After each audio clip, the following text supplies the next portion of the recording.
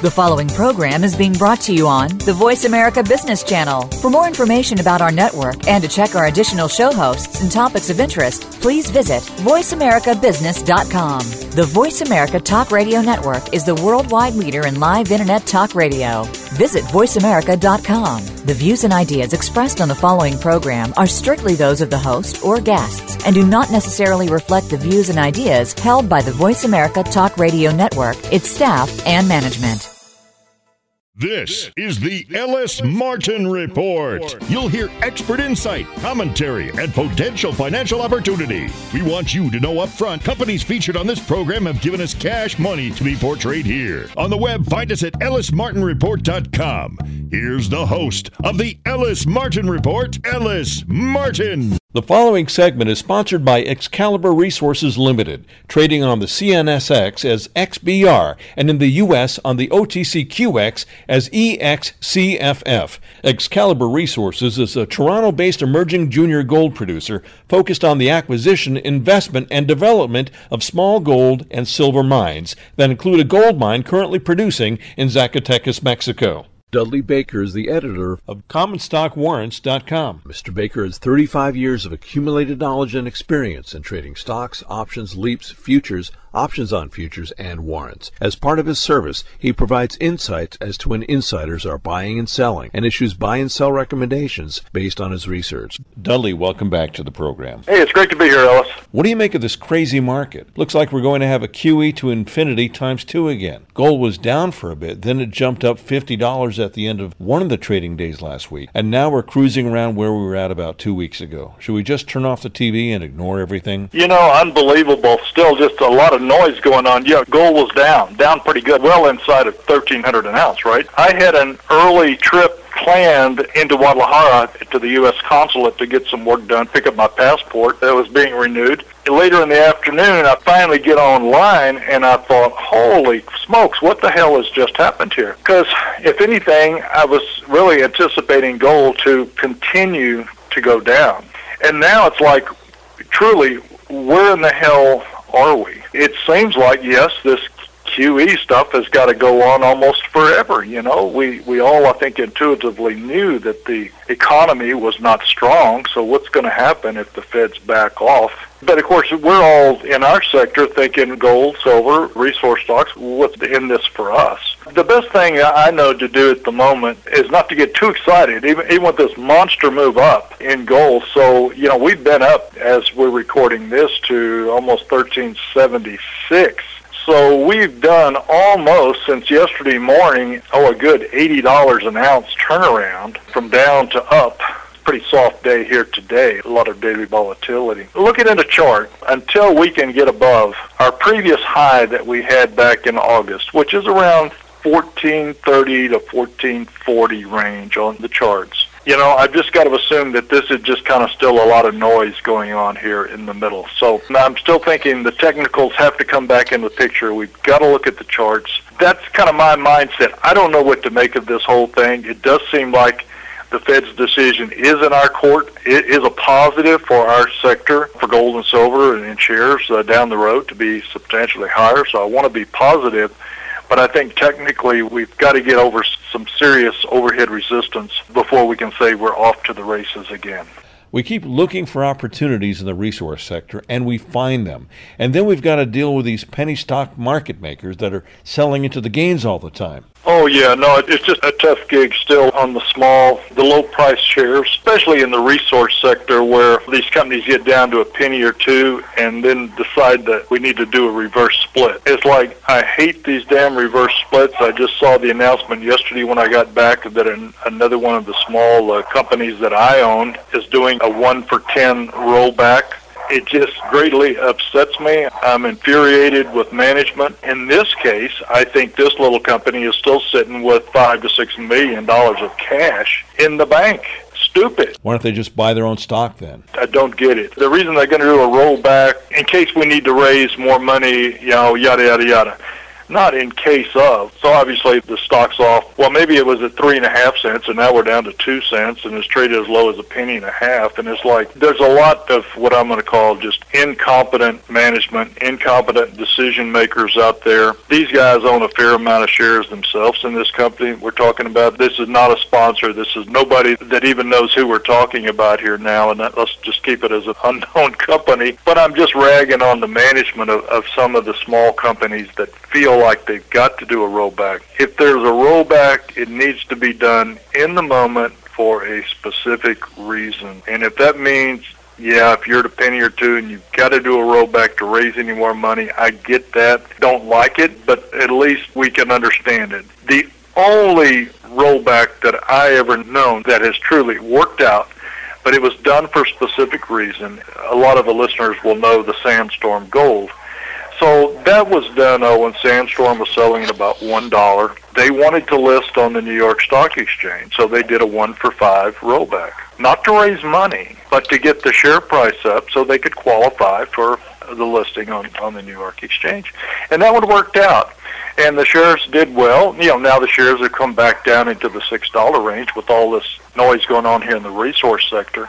But in the moment, that rollback was done for a genuine business reason, not just raising money. That's literally one of the few exceptions that has worked out on a rollback. But normally my philosophy has always been, when you see news of a rollback, just sell. Immediately sell your position, because after the rollback, the shares are just going to trickle back down. The problem that all investors, including myself, we get caught up with is, say, if we've got a few of these small companies and say it's selling for, you're down to a penny or 2 pennies, and now they're going to do a rollback, what are you going to get out of this? If you decide to sell your position, whether you've got 100,000 shares or 1 million shares of any given stock, and it's sitting there at a penny or two, it becomes a really difficult decision.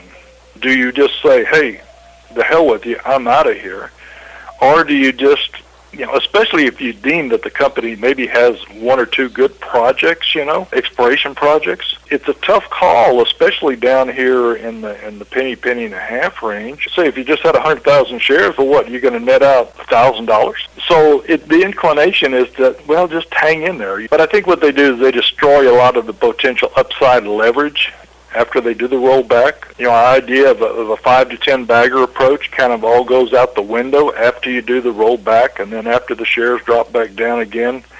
It's really a tough situation to wrap your hands around, and that's why 99 times out of 100, the best decision is sell on the news, just get the hell out of here, and go look for a better opportunity. So tough situation, tough marketplace, especially with these little companies. So, you don't see too many rollbacks in the United States. Not that it couldn't happen. It's just a different game. It seems like it's something much more common in the resource sector. On a positive note, our sponsor, Excalibur Resources, is going to make use of their tailings. Yeah, with Excalibur, XBR, they had a press release. So we were on the property a little over a week ago and had a great trip. And then we came out with some news. We were shown a big area at the property here in Mexico, which were old stockpiling from literally going back for decades. I mean, this is an old project and property that we visited here. This was basically all grown over with weeds and all kind of stuff, but it went on forever. But this was pointed out to us, and then lo and behold, now they've made the decision, which I think is a great decision, to start utilizing these old stockpiles, because they've had analysis done, and it's an extremely high content of the gold and silver. So it just makes so much sense. So they've got their own mill. They were still doing a little bit of maintenance on it when we were there, but I think if they're not ready to go right now, that it's going to be soon. By using the old stockpilings,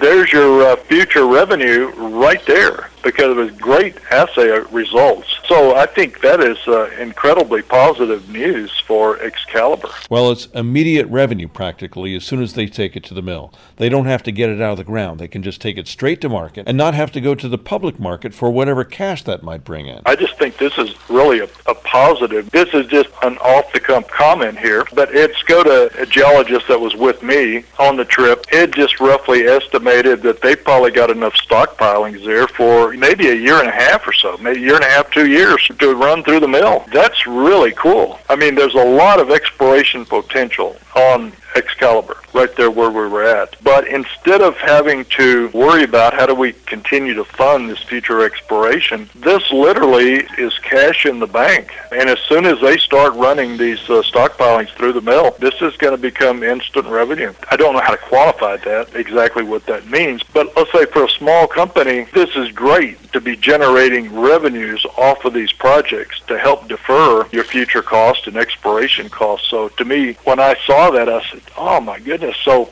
that may have been brought up in conversation on the trip, and possibly I missed it. But I thought, man, this is great news. I think that is great news for Excalibur. And it's a small company. It's not a lot of liquidity right now. It probably, when I looked this morning, had not traded today. It shows you a lot of the smaller companies, there's not a lot of liquidity there. You might say, well, oh no, I don't want to buy a company like that with no liquidity. See, this has never bothered me, because you just have to know how do you handle this. So the way you do it, you say, yeah, I love saying with Excalibur, I love the Excalibur story. And so if you want to own it, what you do is you decide what do you want to pay. I think it's probably bidding 18 cents, asking 20. If you want to pay the market at 20, but you do a limit order. And you say if you want to buy 5,000 shares or 10,000 or 20,000 or 100,000, whatever you want to buy, it's always a limit order. And me personally, I always make my transactions good till canceled. Even if I think that I may get an execution in one day, it costs you nothing more. So I like to always do limit orders, good till canceled, specify that price, and I know at that point there'll be no surprises, and frequently I'll get those orders filled rather quickly. I just think Excalibur is working out to be a good story. We'll be right back. The Ellis Martin Report is proudly sponsored by Excalibur Resources Limited. Excalibur Resources is one of the best performing mining companies trading on CNSX under the symbol XBR, and in the U.S. on the OTCQX as EXCFF. Excalibur is focused on the acquisition, investment, and development of small gold and silver mines. It's a unique strategy called micromining, seeking shallow, high-grade, existing, and historic gold deposits, the best strategy in recently depressed markets. The company is focused on the Cataneva Gold Project in the Pinos Bonanza Gold District in Zacatecas, Mexico. Initial production in the Minera Cataneva mine is about 50 tons per day with one shift and is expected to expand to 150 tons per day with 3 shifts. Excalibur has a stated goal to pay dividend, and with a 16-cent share price, the intended yield would be 6.25%. Learn more about Excalibur Resources by visiting their website, excaliburresources.ca, or be sure to click on the Excalibur logo on the homepage of our website, ellismartinreport.com. And you are a shareholder of your own volition, and even though this segment is sponsored by them, you receive no personal compensation. You bought shares in the company. Yes, I did. And so I'd been, really before they even became a sponsor for your program, I'd been looking at it, and it's go to here. It lives right here in Mexico, like me, and we've talked quite some time, for probably 6 months or so, about trying to find the time to go over and visit the properties to really see what they had. So it was coincidental when you told me, several weeks ago that Excalibur is going to be the sponsor for our segment. So it's like, hey, this is cool. Because we're already looking at this company,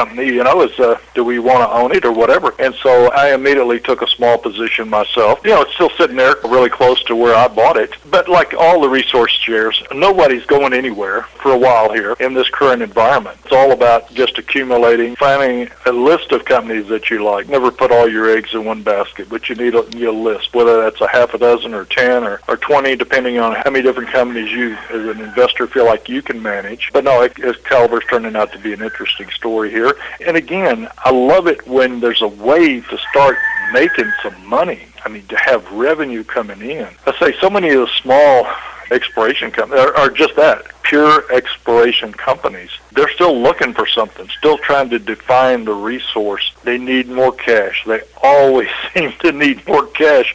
And what does that mean for so many of the companies? They've got to sell more stock. And it's like, oh my God. After a while, you kind of get tired of these stories, and you start looking for those smaller, even if they're small companies, that have either got some production that can defer the future exploration costs. So I love this story. So it's really coming together here to me in the last few days. As you said a while ago, maybe they still need to raise money in the future. I don't really know. It probably depends on what kind of revenues we start generating here out of these stockpiles. It's an interesting story now, and I love the fact of revenue coming in. Well, Dudley, it's always a pleasure to speak with you. Thanks again for joining me today on the program. You bet. Great to be with you. I've been speaking with Dudley Baker of CommonStockWarrants.com. Dudley is a shareholder of sponsor Excalibur Resources. Listen to the segment again on the podcast page of our website, ellismartinreport.com. The preceding segment has been sponsored by Excalibur Resources Limited, trading on the CNSX as XBR and in the U.S. on the OTCQX as EXCFF. Excalibur Resources is a Toronto-based emerging junior gold producer focused on the acquisition, investment, and development of small gold and silver mines that include a gold mine currently producing in Zacatecas, Mexico. Contact our sponsor companies directly. They're on the homepage of our website, ellismartinreport.com. That's ellismartinreport.com. Ian Chalmers is the managing director of Alkane Resources, trading on the OTCQX under the symbol ANLKY. Alkane has significant assets of zirconium in its Dubbo Zirconia project with rare earths and rare metals, and then gold in its Tomingley Gold project, as well as copper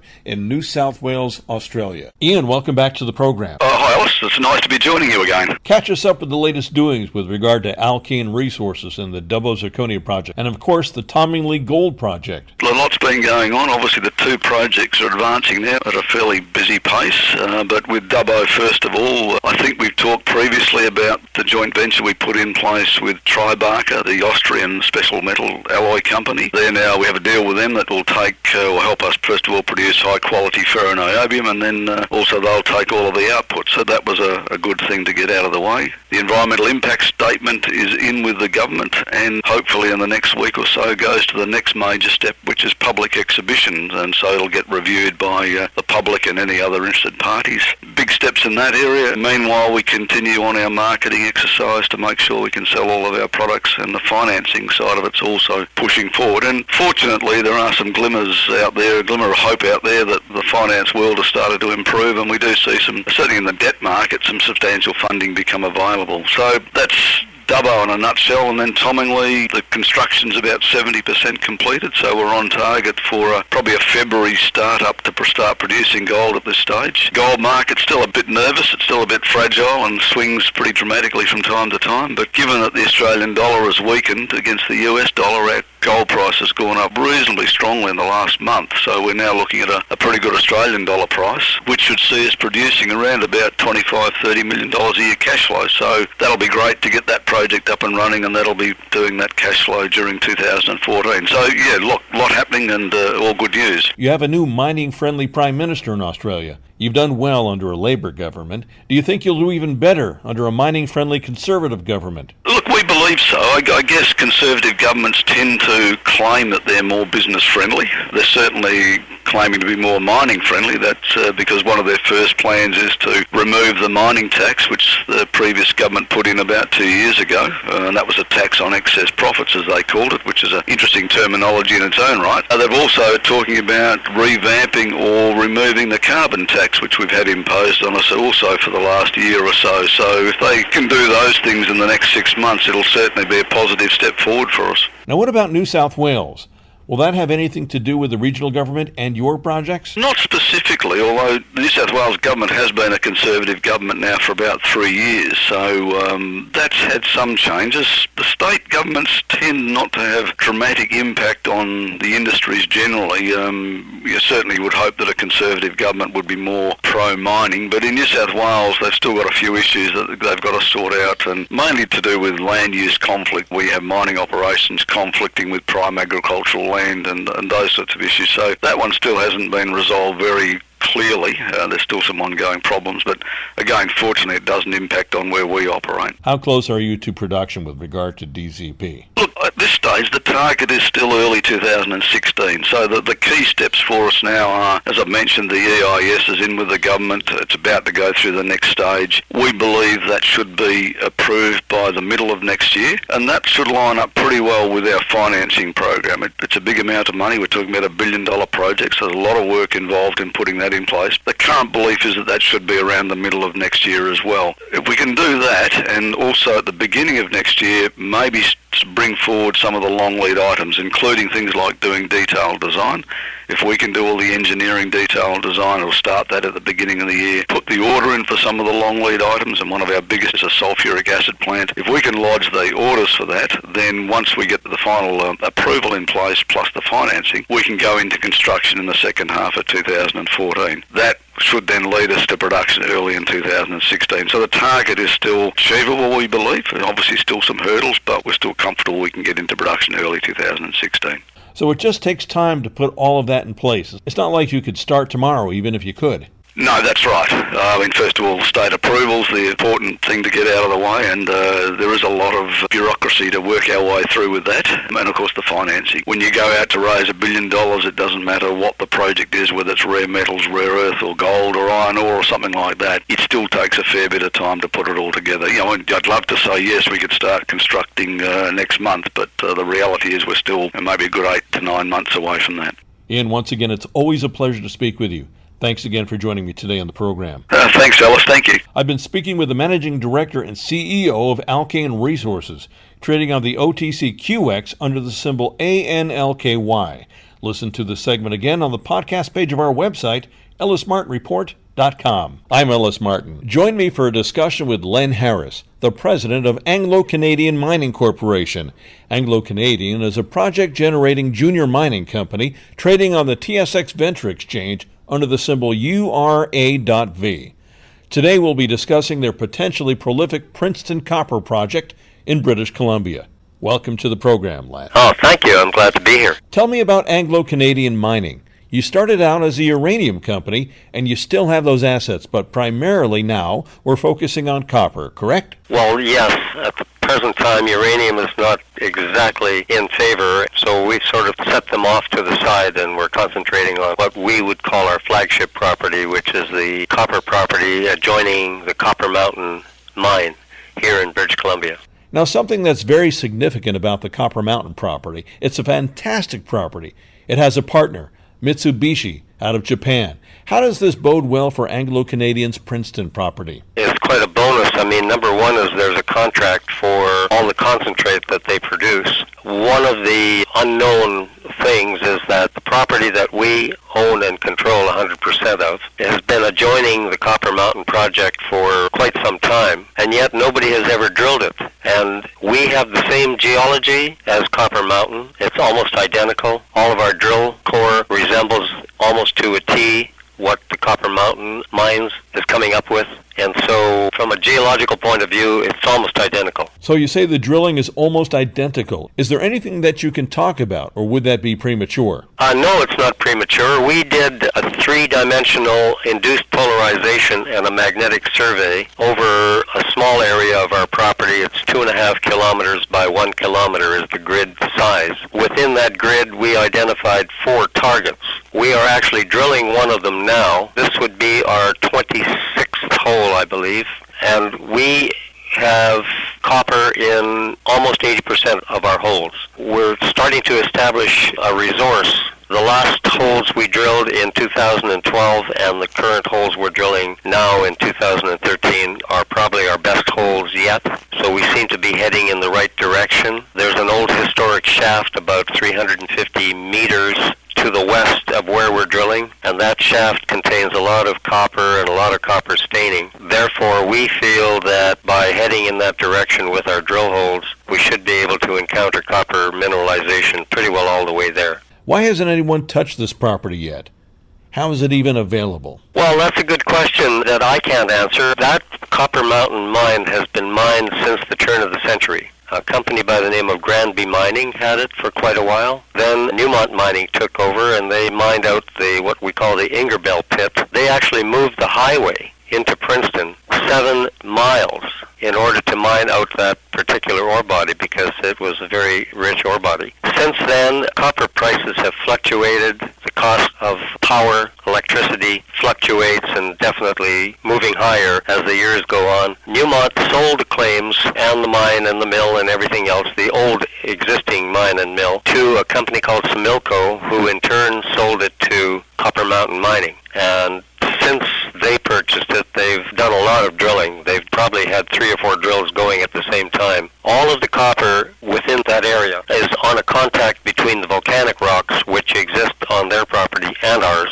and these intrusives. The intrusives are basically rocks that have intruded into the volcanic rocks, and in doing so created a lot of heat and friction, and that's what melted all the mineralization and formed pools of copper. So that's what we look for. We look for these pools of copper, and they're identified either by surface showings or by the geophysics that we did. Right now, Copper Mountain have identified pits 1, 2, 3. The Ingerbell pit is a known commodity, and they've also identified another zone called the Oriel zone and the Rifle zone. Those 2 last ones that I mentioned have yet to be mined, but I understand that according to the results, the Oriel deposit has some very high-grade material in it. Now, what's happened with pit number 3 was the largest pit, and Copper Mountain went and drilled holes below the pit, like through the bottom of the pit, and came up with a very substantial ore body with long intersections of copper and higher grades. So they're building up their resource right at the present time, and for the past year they've announced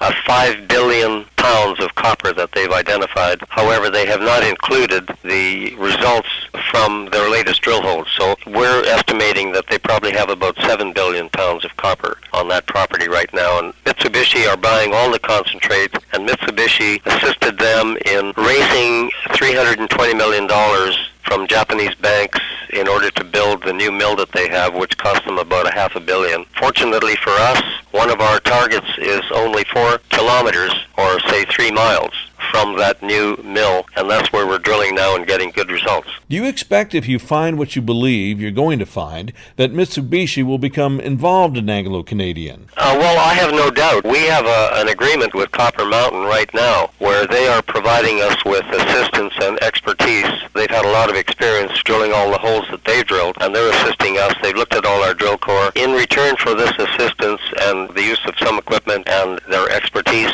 we have given them first right of refusal on an offer to purchase the property. So in other words, I've got 2 foreign groups interested in getting involved in doing a joint venture with me. If one of them should make us an offer to buy the property, Copper Mountain has the rights to match it. What does that mean potentially for shareholders of the company? Anglo-Canadian is an exploration and development company. We're not miners. By having someone take over the property, not the company, just the property, somebody with the experience and the mining expertise, I think it would be great for our shareholders because that would provide us with a lot of cash and enable us to use that money to follow up on some of the other properties that we have in our portfolio. So basically, you see yourself as a project generator. Yeah, exactly. I think that's what most junior companies hope to do, is to find a major company as a partner. Well, this is fascinating. I noticed you have claims for copper, gold, silver, and palladium. Are these some of the aspects of your portfolio that you plan on developing down the road? The palladium that we intersected is on the Copper Mountain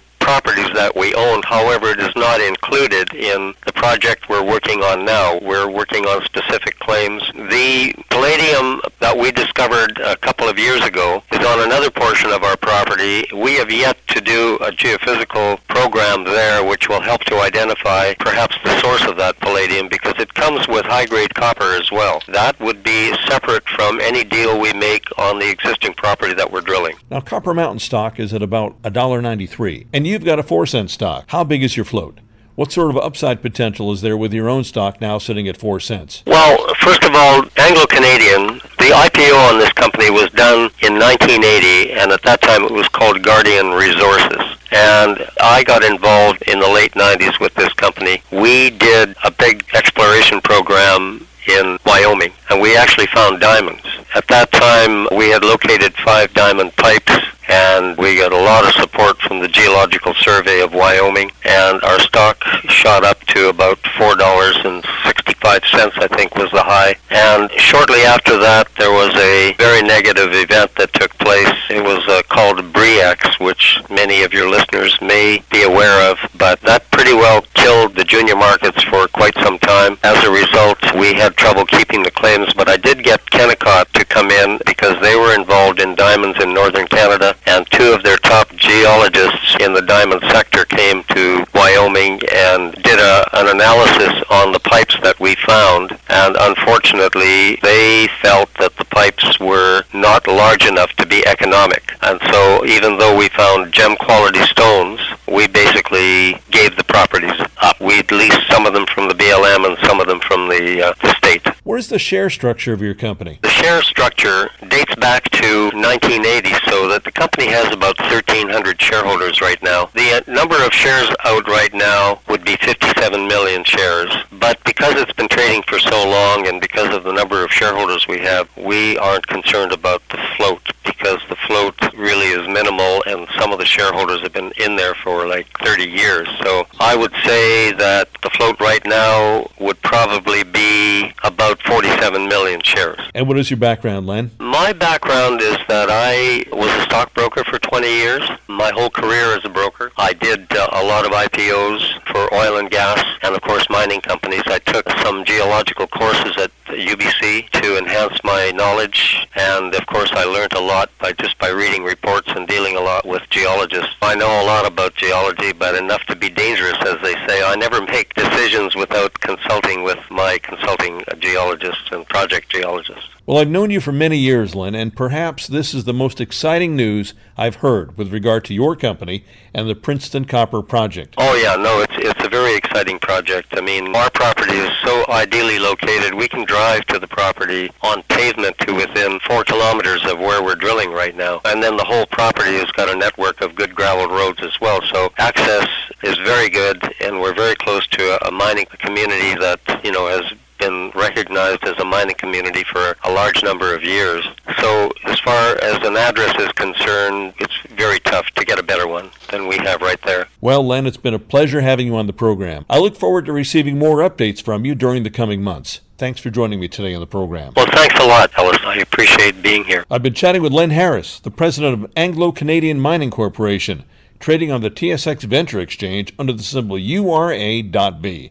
Listen to this segment again on the podcast page of our website, ellismartinreport.com. We offer expert opinions only. Find them on our website, ellismartinreport.com. Today I'm speaking with Mark Lasky, the CEO of the Psychic Friends Network. The Psychic Friends Network is a publicly traded company trading on the over-the-counter bulletin board under the symbol PFNI. Mark, welcome to the program. Thanks for having me. The Psychic Friends Network is the most recognizable name in the world as far as the business of psychic consultation is concerned. Take us through the network as it was in the 90s on TV with Dionne Warwick and bring us into the 21st century. Well, back in the 1990s, pretty much the only way we marketed it was through television, a little bit of radio, and the only way to connect one of our psychics was through the telephone. It was billed to their home phone. That alone was incredibly successful, but what I like to say is we really succeeded beyond anyone's expectations with one arm tied behind our back, because it was the only way to connect was through a phone. We think the mobile application is going to be the biggest thing of all time, where people can just be on their mobile phone and look at different psychics that are available and click buttons and connect instantly. On the website, we have video chat where you can see a psychic, you can connect to them audio or video chat. We also have text messaging and the regular old phone line if you prefer that as well. You could have a question about anything. You pull out your smartphone, click on the app, and you get your question answered. And you also be able to connect on your iPad as well, your tablets, your iPhones, and websites, or you can just call directly. Now, I'm not suggesting to our audience that anyone gets psychic counseling. How many people read their horoscopes online or on their phones every day? There are millions of folks who at one time or another have actually gone to see a psychic in person or have ventured out online to get answers to questions about the future.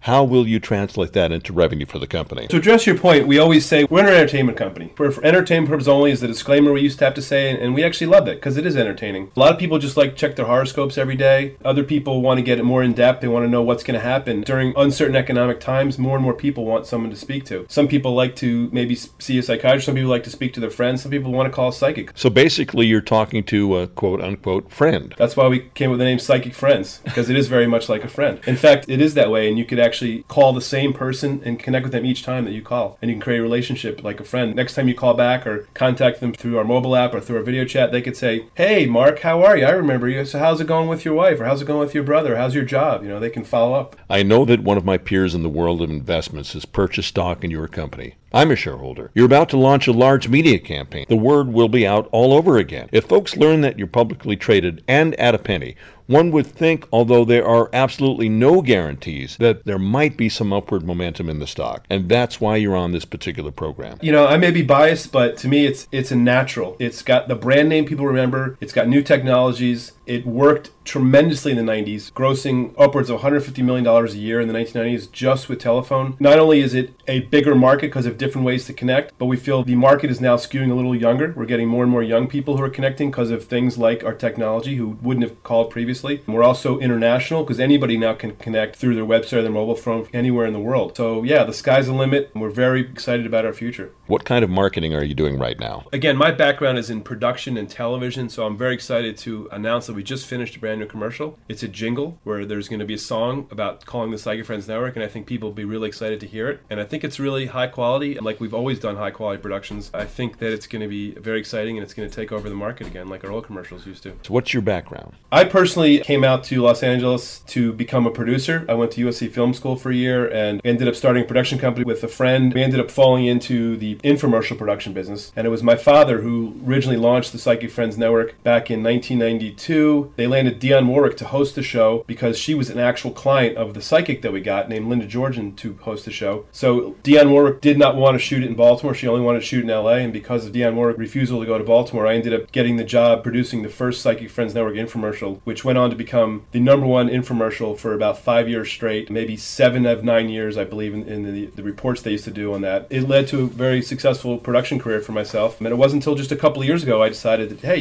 we still have this brand name. We really need to relaunch this. People still remember that brand name. Anybody over the age of 20, I would say, completely remembers it and gets it. They get it when you tell them, oh God, you're back. That makes sense. I love it. New technologies, old brand name. One of the things I'm passionate about is when they take an old building and they modernize it with new amenities. I always had this great idea, I thought, to take an old Ford Thunderbird and put in GPS navigation and DVD players and all the new technologies. That's sort of what we're doing. We're taking an old brand, old technology, and making it new again. I'm passionate about that. The technology is really in place now for you to monetize this globally. Yeah, sometimes I say, why didn't we do this sooner? But I think you're right. Timing is everything. Thanks for joining me today on the program. Thanks for having me. I've been speaking with Mark Lasky, the CEO of the Psychic Friends Network Incorporated, trading on the over-the-counter bulletin board under the symbol PFNI. You can listen to the segment again on the podcast page of our website, ellismartinreport.com. Get out your crayons and write this down. ellismartinreport.com. That's ellismartinreport.com.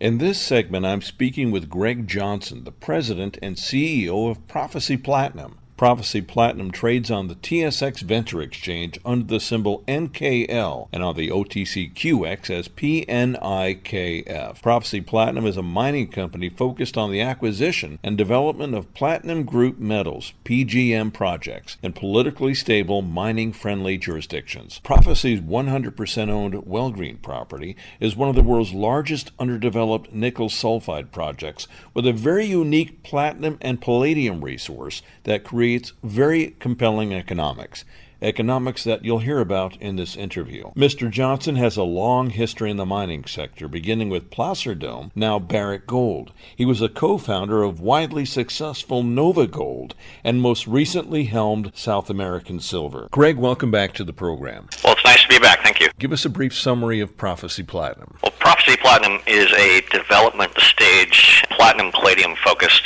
exploration development company, and we have 2 projects in Canada, a world-class scale open pittable deposit up in the Yukon called Wellgreen, and then a second project called Shakespeare that's located in the Sudbury Mining District, which is the largest regional producing area in North America for platinum and palladium. My experience with platinum and palladium relates directly to the automotive industry and catalytic converters. Do you see any change in that demand for catalytic converters as automobiles become more quote-unquote green? In terms of a change in demand relative relative to improving or increasing environmental requirements and regulations.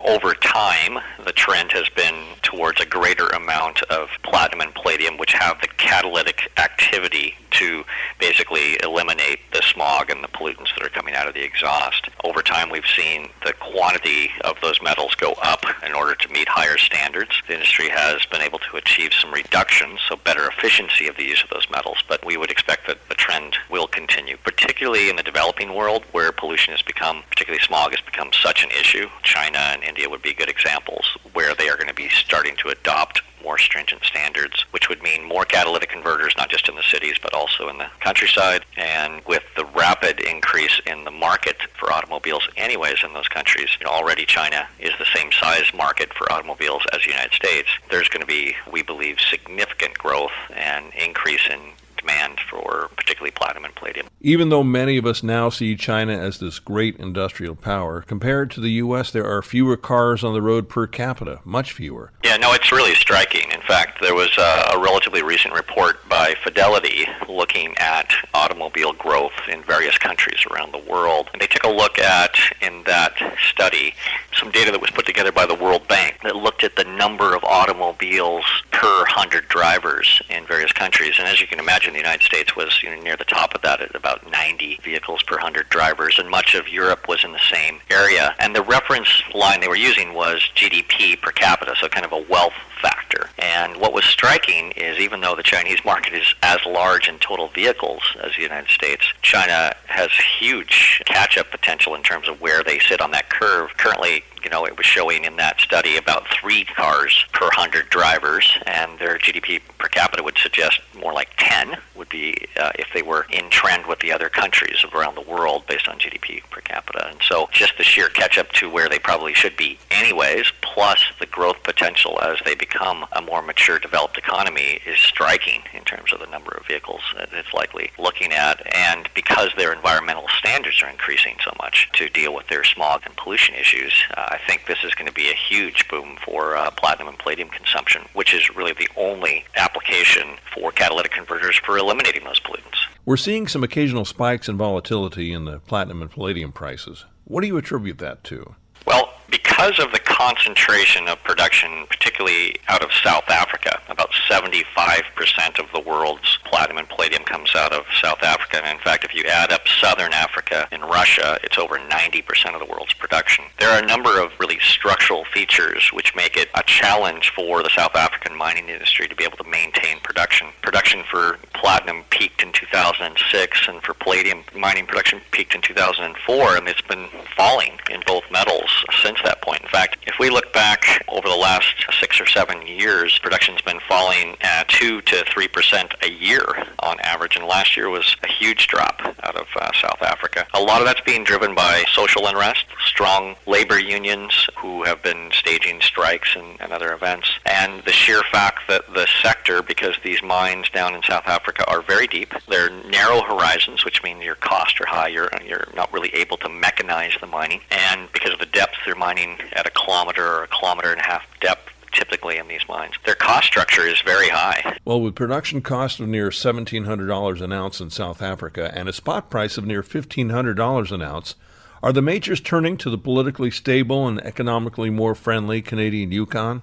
Yeah, there's no question that major producers are going to have to be looking at where they can diversify their production if they've got these issues of labor and rising energy prices and social unrest in their key production areas. And Zimbabwe has also thrown in nationalization into the mix just for good measure. The challenge has been that that's been the focus of the industry in that area, and that is a very enriched area. It's been one of the primary producers. There hasn't been a lot of exploration outside of those regions, Southern Africa and Russia. I think there will be, but this is a situation where there's very few development stage projects even out there to be looked at. Ours up in the Yukon is one of the projects that with 7 million ounces, which is definitely world-class in scale already, it really stands out as a project that's unusual because it's also amenable to low-cost open-pit mining production our cost structure is going to be much, much lower than these deep underground mines. And so, we could have one of the lowest cost producers in the world. And the other benefit of open pit mining is that it's very scalable. You can build these projects at different scales and be able to increase production. And with a deposit this large and with highway access to the project and other infrastructure that's needed for development, this could be a very promising project, certainly for our company, but also for larger companies that might be interested in looking at acquisitions in the space. Greg, another great interview. Thanks for joining me. Thanks a lot, Ellis. We look forward to being back to update you again soon. I've been speaking with Greg Johnson, president of Prophecy Platinum, trading on the TSX Venture Exchange under the symbol NKL and on the OTCQX as PNIKF. Listen to this segment again on the podcast page of our website, ellismartinreport.com, or download the entire program on iTunes. I'm Ellis Martin. The following segment is sponsored by Xterra Incorporated, trading on the TSX Venture Exchange under the symbol XAG.V. Xterra plans to become a mid-tier producer of silver and base metals through the development of its Bilbao deposit located in the central Mexican mineral belt in the state of Zacatecas, as well as through additional exploration and acquisition opportunities. Find Xterra on the web at xterra.ca. Join me for a conversation with a frequent guest of the show, David Morgan, the Silver Guru, an expert on money, metals, and mining, also a lecturer and an author. Mr. Morgan has written Get the Skinny on Silver Investing, available on Amazon.com. His website is themorganreport.com. David, welcome back to the program. Great to be back with you, Ellis. Now, we had an announcement last week that the Fed was going to continue quantitative easing, and then we saw a rally at the end of that particular day, and then the sell-off continued. It seems that no sort of Fed announcement or continued mass printing of currency is going to give us the kind of continued upswing in the market that we used to get when these sort of announcements were made. Are those days just gone? Well, it's getting tougher and tougher to predict.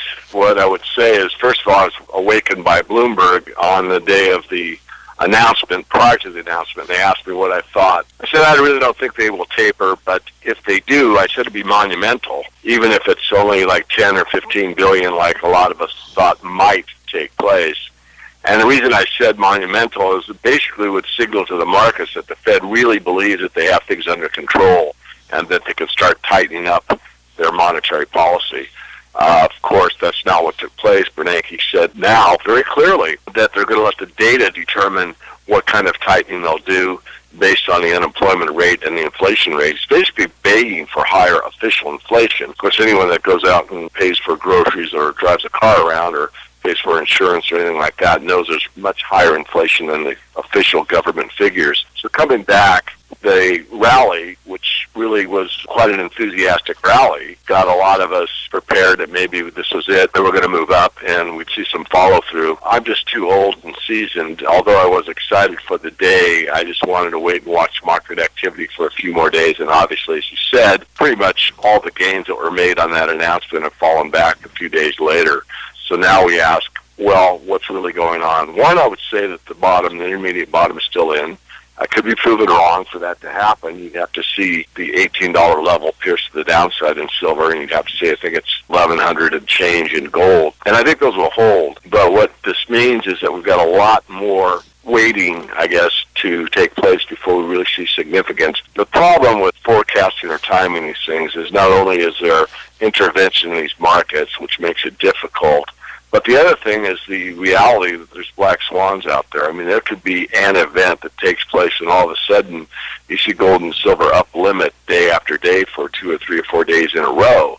I'm not forecasting that, but you have to keep that in mind. You have to keep that in the back of your mind because there are so many uncertainties out there, and now there's really a push or a standoff that's getting more and more deliberate in the mainstream financial press, which is something we talked about on one of the earlier shows, where you've got the Anglo-American axis vying for power versus basically the BRICS. And Putin really kind of put Obama in his place here with this Syria thing. What does that have to do with monetary policy? Well, it has a lot to do with it from the aspect that it's a power struggle. It's a power struggle politically because all money is really created out of central banks. So if you've got an Asian or BRICS consortium with Brazil, Russia, India, China, and South Africa on one side and the Anglo Empire on the other side, which is basically the UK and the United States. Now you have a lot of pushing back and forth, and really at this point it looks as if the BRICS kind of have the upper hand, and there's a lot of people that are getting out of the dollar one way or another, meaning nation states that are trading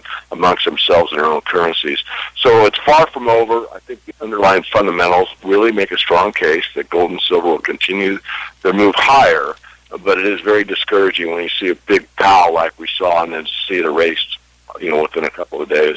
I think you probably already previously answered this question, David, but do you expect any October surprises? Do we usually have them? I can't recall. Well, I think we talked about that a couple shows ago. I somewhat do expect an October surprise, and it'd be more on the equity side. I mean, any measure that you use that's substantive on the stock market generally, it's way overvalued. There aren't good underlying fundamentals. Certainly, if you go on a company-by-company basis, there are some that are heavily cash and doing quite well. But the general equity market is overextended. It's going on vapors. There's lots of cases to be made that it's ready for a fall, a substantial one. October can be very hairy for the stock market, so it wouldn't surprise me to see a sell-off in the general equity market sometime during the month of October. And the further that, coming back to the big rally that we had on the Fed's announcement of not tapering, we saw gold up, I think it was 4.5%, silver's up about 6%, and the Dow was only up 100 points. I mean, it was really, it turned around and started going up, but certainly not to the percentage level that the metals did. And as the metals sold off, the Dow actually sold off as well. So it's one of those back to kind of all markets moving together for a while. It's hard to get a clear leader in this market. And what that really shows, if you're objective, is there's confusion, there's uncertainty, and people really don't know where to put their money. We'll be right back. The Ellis Martin Report is sponsored by Xterra Incorporated, trading on the TSX Venture Exchange under the symbol XAG.V. Xterra is a Toronto-based resource company, and their primary project is the Bilbao silver-zinc-lead-copper deposit situated in the Panfillo-Natera district of Zacatecas, Mexico, approximately 50 kilometers south of the state capital of Zacatecas, where Xterra is currently completing a bankable feasibility study. Between the company's Bilbao, Laguna, and Panfillo projects, Xterra has a resource of 100 million silver equivalent ounces, including 33 million ounces silver in 43101 compliant resource. Zacatecas is a well-known mining district with infrastructure in place. Mining opportunities are both open pit and underground.